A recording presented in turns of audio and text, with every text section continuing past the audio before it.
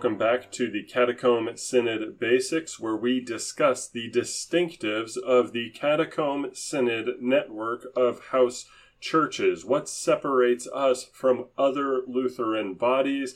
Why are we doing this as a house church thing to begin with? And why have we embraced the pietist label? We've been going through the Pia Desideria by Spener, who was a theologian in the 17th century, widely considered to be the father of pietism. And as we've been going through the corrupt conditions that he saw in the church, and drawing that straight line to the corrupt conditions we see in our church, I don't want to spend too much more time on corrupt conditions.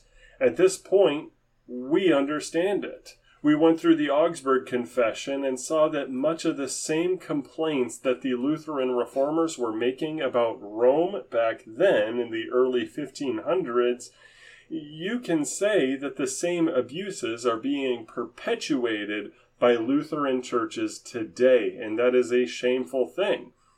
But we've spent several weeks now discussing this, and it is time to move on to a more positive vision for Christians everywhere. But that said, there are some closing matters for today that we want to bring up in Spener's Conspectus of Corrupt Conditions that help give us a path forward. For a long time, it seems that the Lutheran Church has not been doing theology. We've been learning theology, but a lot of modern theologians, well, call me arrogant, but as I read them, it seems that their modus operandi is to say, well, this guy says this, but this other guy says that, and I'm inclined to agree with the other guy for X, Y, or Z reason. That's not going through the scriptures and finding out what they teach us. That is not synthesizing biblical dogmatic statements into a comprehensible whole. In the deacon chat last night, as we were going over some of these passages from this book, one of the deacons asked a very pertinent question. We all have the same Bible. Why are there so many different Protestant denominations? And how come there's the Baptists, there's the Adventists, and later on, using the same Bible, we get cults? What caused all this? Well, first and foremost, sola scriptura denominations have largely forgotten the place of the magisterium. Ephesians chapter 4 establishes a teaching office for the church. God inspires teachers to go through his word and teach what it says. Now, obviously, they are not divinely inspired so as to be infallible. The Bible is the only promised infallible rule and measure of faith. It is the only source of doctrine. So anybody that is a teacher should be judged according to what Scripture says plainly. But we've had a teaching magisterium now for over 2,000 years. We'd better look at what they teach and see if maybe we have forgotten some things that we ought to be teaching. One of these is the doctrine of vocation. I asked the deacons last night, the ones who still go to a church in addition to maintaining a house church, when was the last time your pastor brought up the doctrine of vocation? And based on that conversation, how would you define it? We had one, I repeat, one in this deacon chat whose pastor had brought it up in private conversation with him only. It wasn't preached, it wasn't taught in Sunday school, and that's a darn shame. A big part of the tragedy of this triumph of scholasticism is you have so many Lutheran theologians that are willing to talk about what the old theologians said and compare what one guy was saying to what another guy was saying, but then they hesitate to actually teach what these theologians were teaching. So we get this bit from Spener here that touches on the doctrine of vocation. If we look at trade, the crafts, and other occupations through which men seek to earn their living, we shall find that everything is not arranged according to the precepts of Christ, but rather that not a few public regulations and traditional usages in these occupations are diametrically opposed to them. Where is there anybody who remembers that not only his own support and gain, to which almost all attention is directed, but also the glory of his God and the welfare of his neighbor should be the object of all that he does in his station in life? Thus it happens that it is not accounted a sin to employ tricks which do not have an evil reputation in the world, but are rather praised as shrewd and circumspect measures, even if they are burdensome to our neighbors, and indeed oppress and impoverish them. The very ones who mean to be the best Christians have no scruples about such tricks. Wretched custom has obscured the precepts of Christianity to such an extent that we think it absurd when in a given instance somebody practices what is acknowledged by all, namely that we should love our neighbor as ourselves, although the force of these words is little pondered.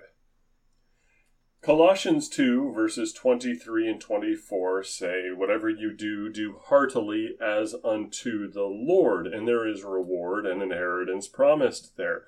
We receive the true wages in our vocation from God. We receive wonderful things from Him, blessings now and in the hereafter.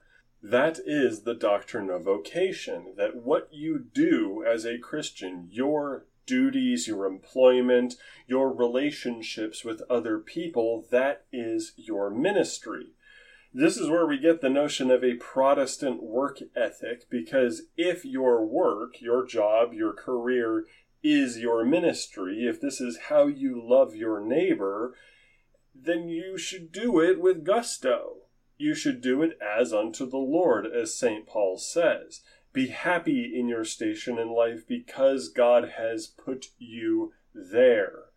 This is something we have forgotten because in our reductionistic way of preaching law and gospel for the past 150 years, where it is just emotional manipulation, make them feel bad and then make them feel relieved, every sermon being the same, you suck but God loves you anyway, I guess, we have forgotten the immense blessing that comes from doctrines like vocation. If you ever look at the Bible and you read about God's responses to things, especially in the Old Testament prophets, it is easy to come away with the feeling that God is not a happy camper, that He is always disappointed and enraged at human activity.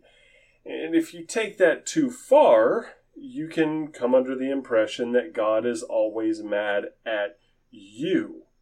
But when we have the doctrine of vocation, where your Christian service is something you do every single day, when you teach your children, when you give your wife a foot rub after she's been on her feet all day, when you are good at customer relations and you do your job right, you are serving the Lord. You are pleasing God.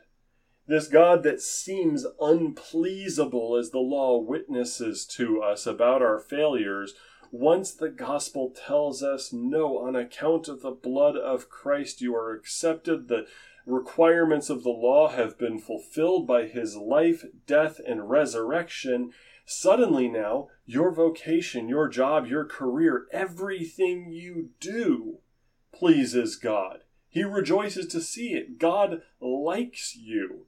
He doesn't just love you, He also likes you. This is a wonderful thing.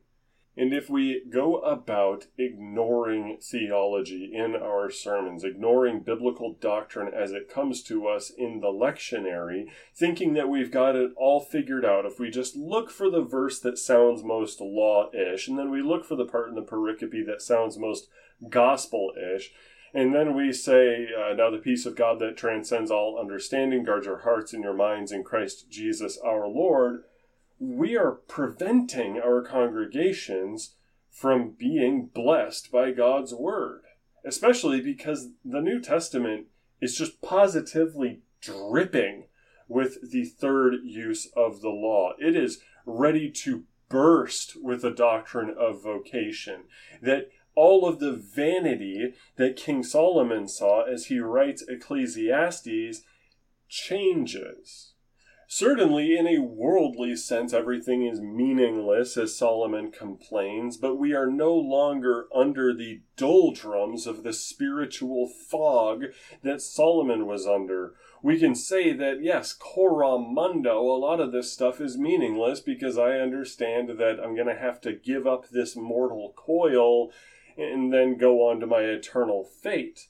But when you consider that going about your job, your career, your vocation, and your relationships as your ministry pleases God, well, coram Deo, everything matters. Nothing is emptiness. Nothing is vanity. Everything matters. Now, if I was to be a little conspiratorial, I would say that the new clericalism, the new sacerdotalism that plagues Lutheranism today intentionally undermines the doctrine of vocation because they don't want the laity to be empowered. They don't want Deacon Joe slowly, surely, and faithfully studying God's Word for 40 years and being able to point out when the Concordia Seminary graduate from St. Louis got something wrong in his sermon. They really don't want that. They don't like that. But that's conspiratorial, and we should put the best spin on things, the best construction on it, right?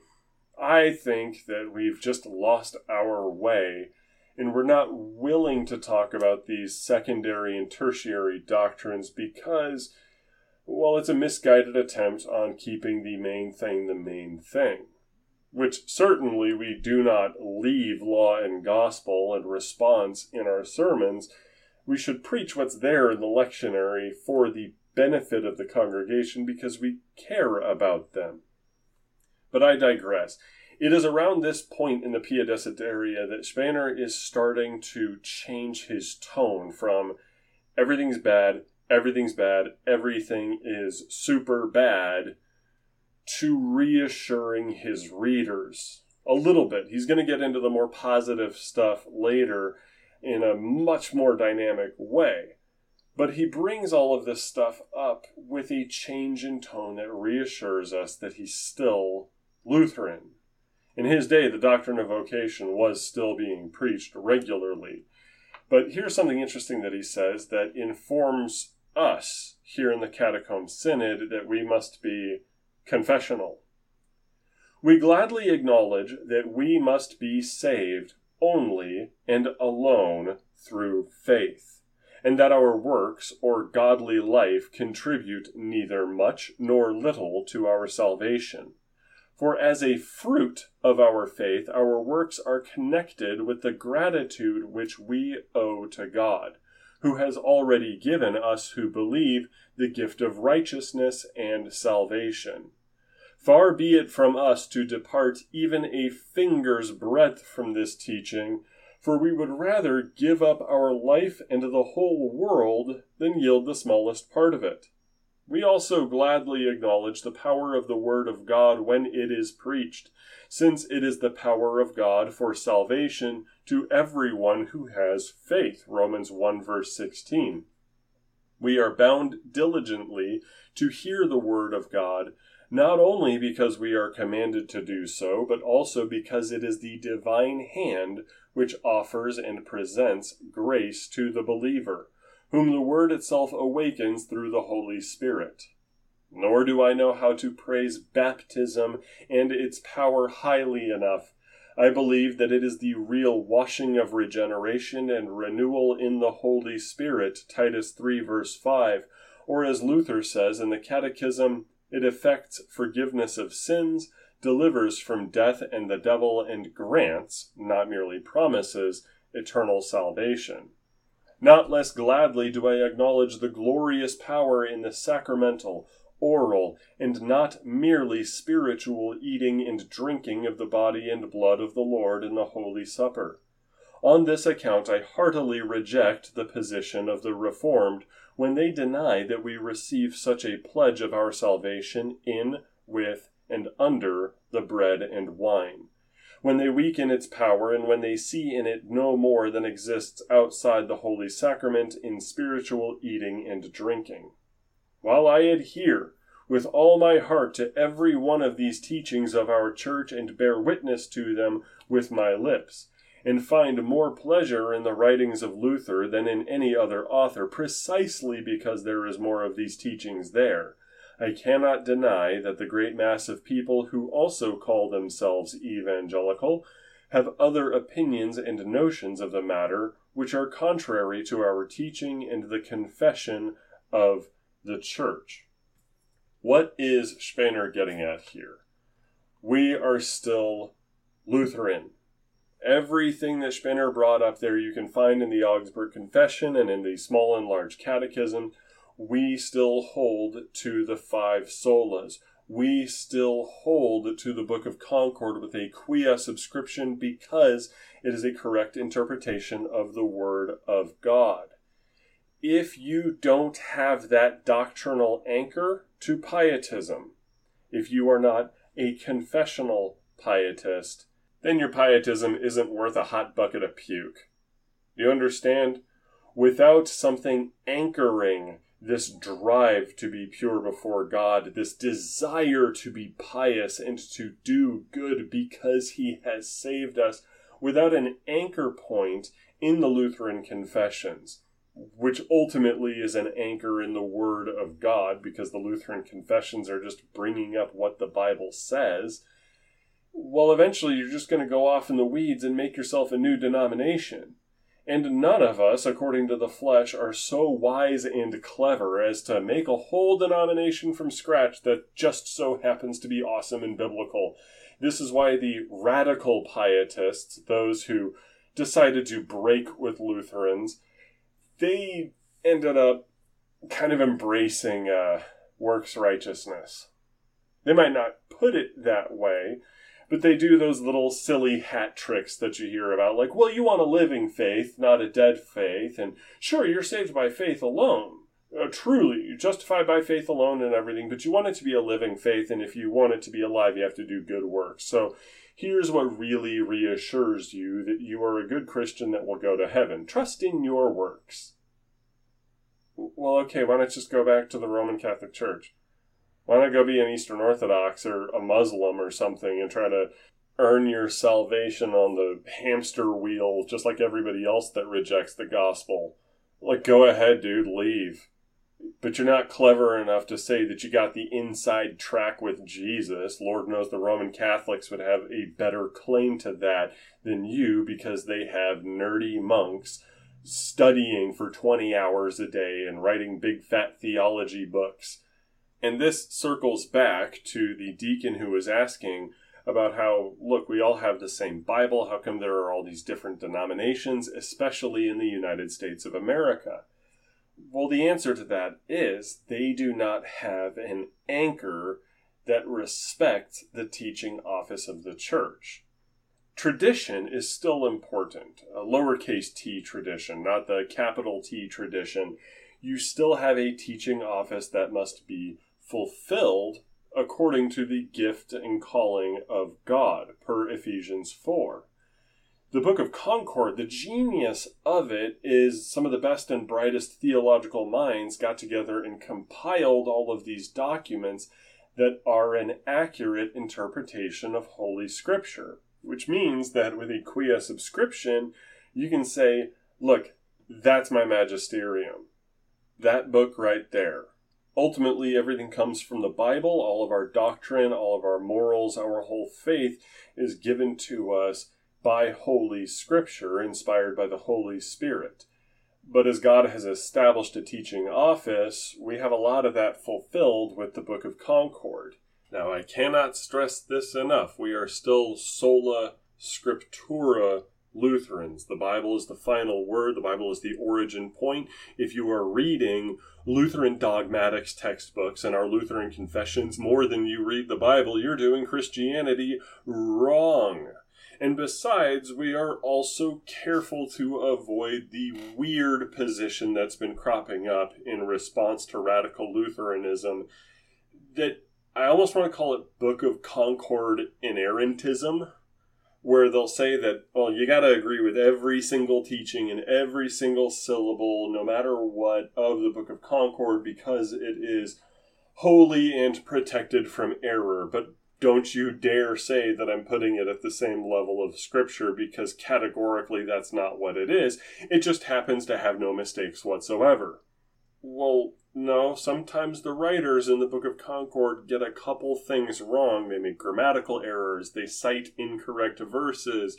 There's some German etymology hijinks that Luther gets into where he thinks that the German word for God comes from the German word for good, like that's at its root, and he praises the German people for it, and I think he's just wrong on that one.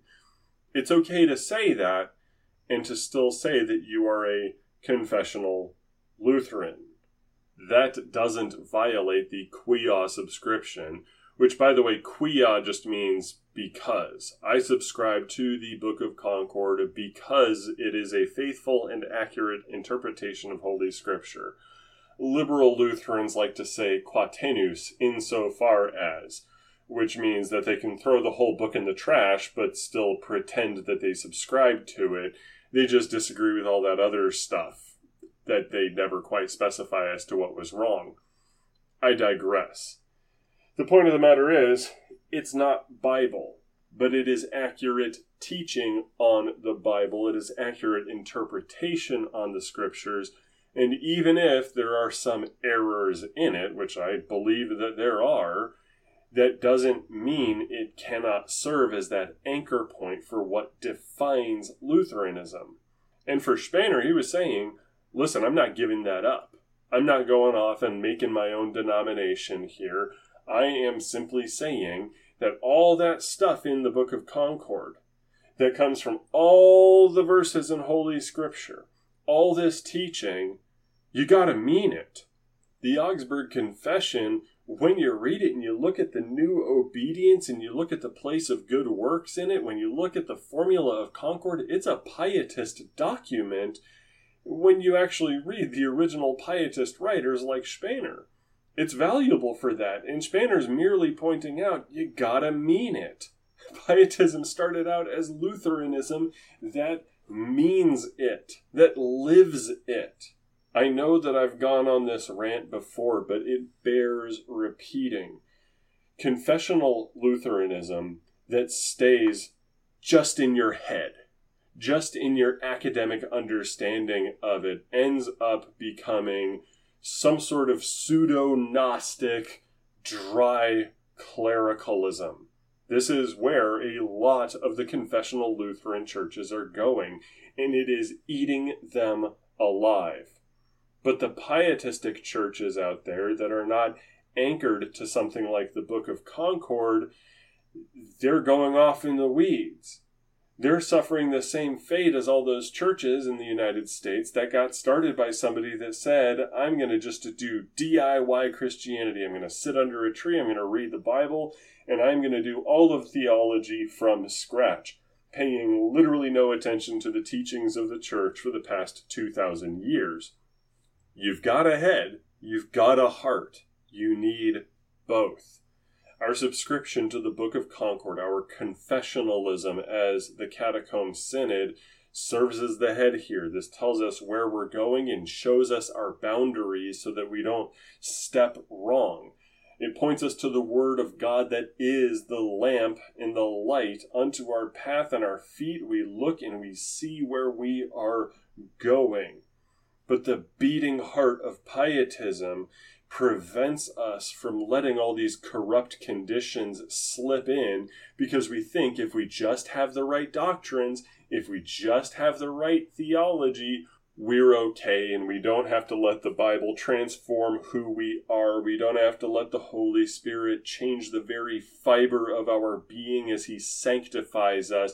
We can just go to church on Sunday and then separate the sacred from the secular the other 6 days of the week. I have heard endless complaints from guys saying, oh, all these Lutherans around me have been going to a good LCMS church, but the moment Monday rolls around, it's business as usual, and they're screwing guys over at the car dealership, and they don't seem to care. And their kids, oh my goodness, their kids are just living like hell because these people aren't catechizing them. Yeah, it's because your pastor's not teaching you the doctrine of vocation. You have an artificial separation between church and state applied to the individual. You said, there's the church bubble, there's the rest of my life bubble. These two shall never meet except when I need help from the church bubble to fix the problems I create in my normal worldly life bubble. We're here to fix that. Next week, we're going to start talking about Spener's dreams, his vision for a church that actually obeys God's word. And powerfully, he talks about the possibilities here, and we are invited to dream big as well, because we worship a big and strong God who can accomplish all of these things through us. But until then, our Lord bless you and keep you. Amen and amen.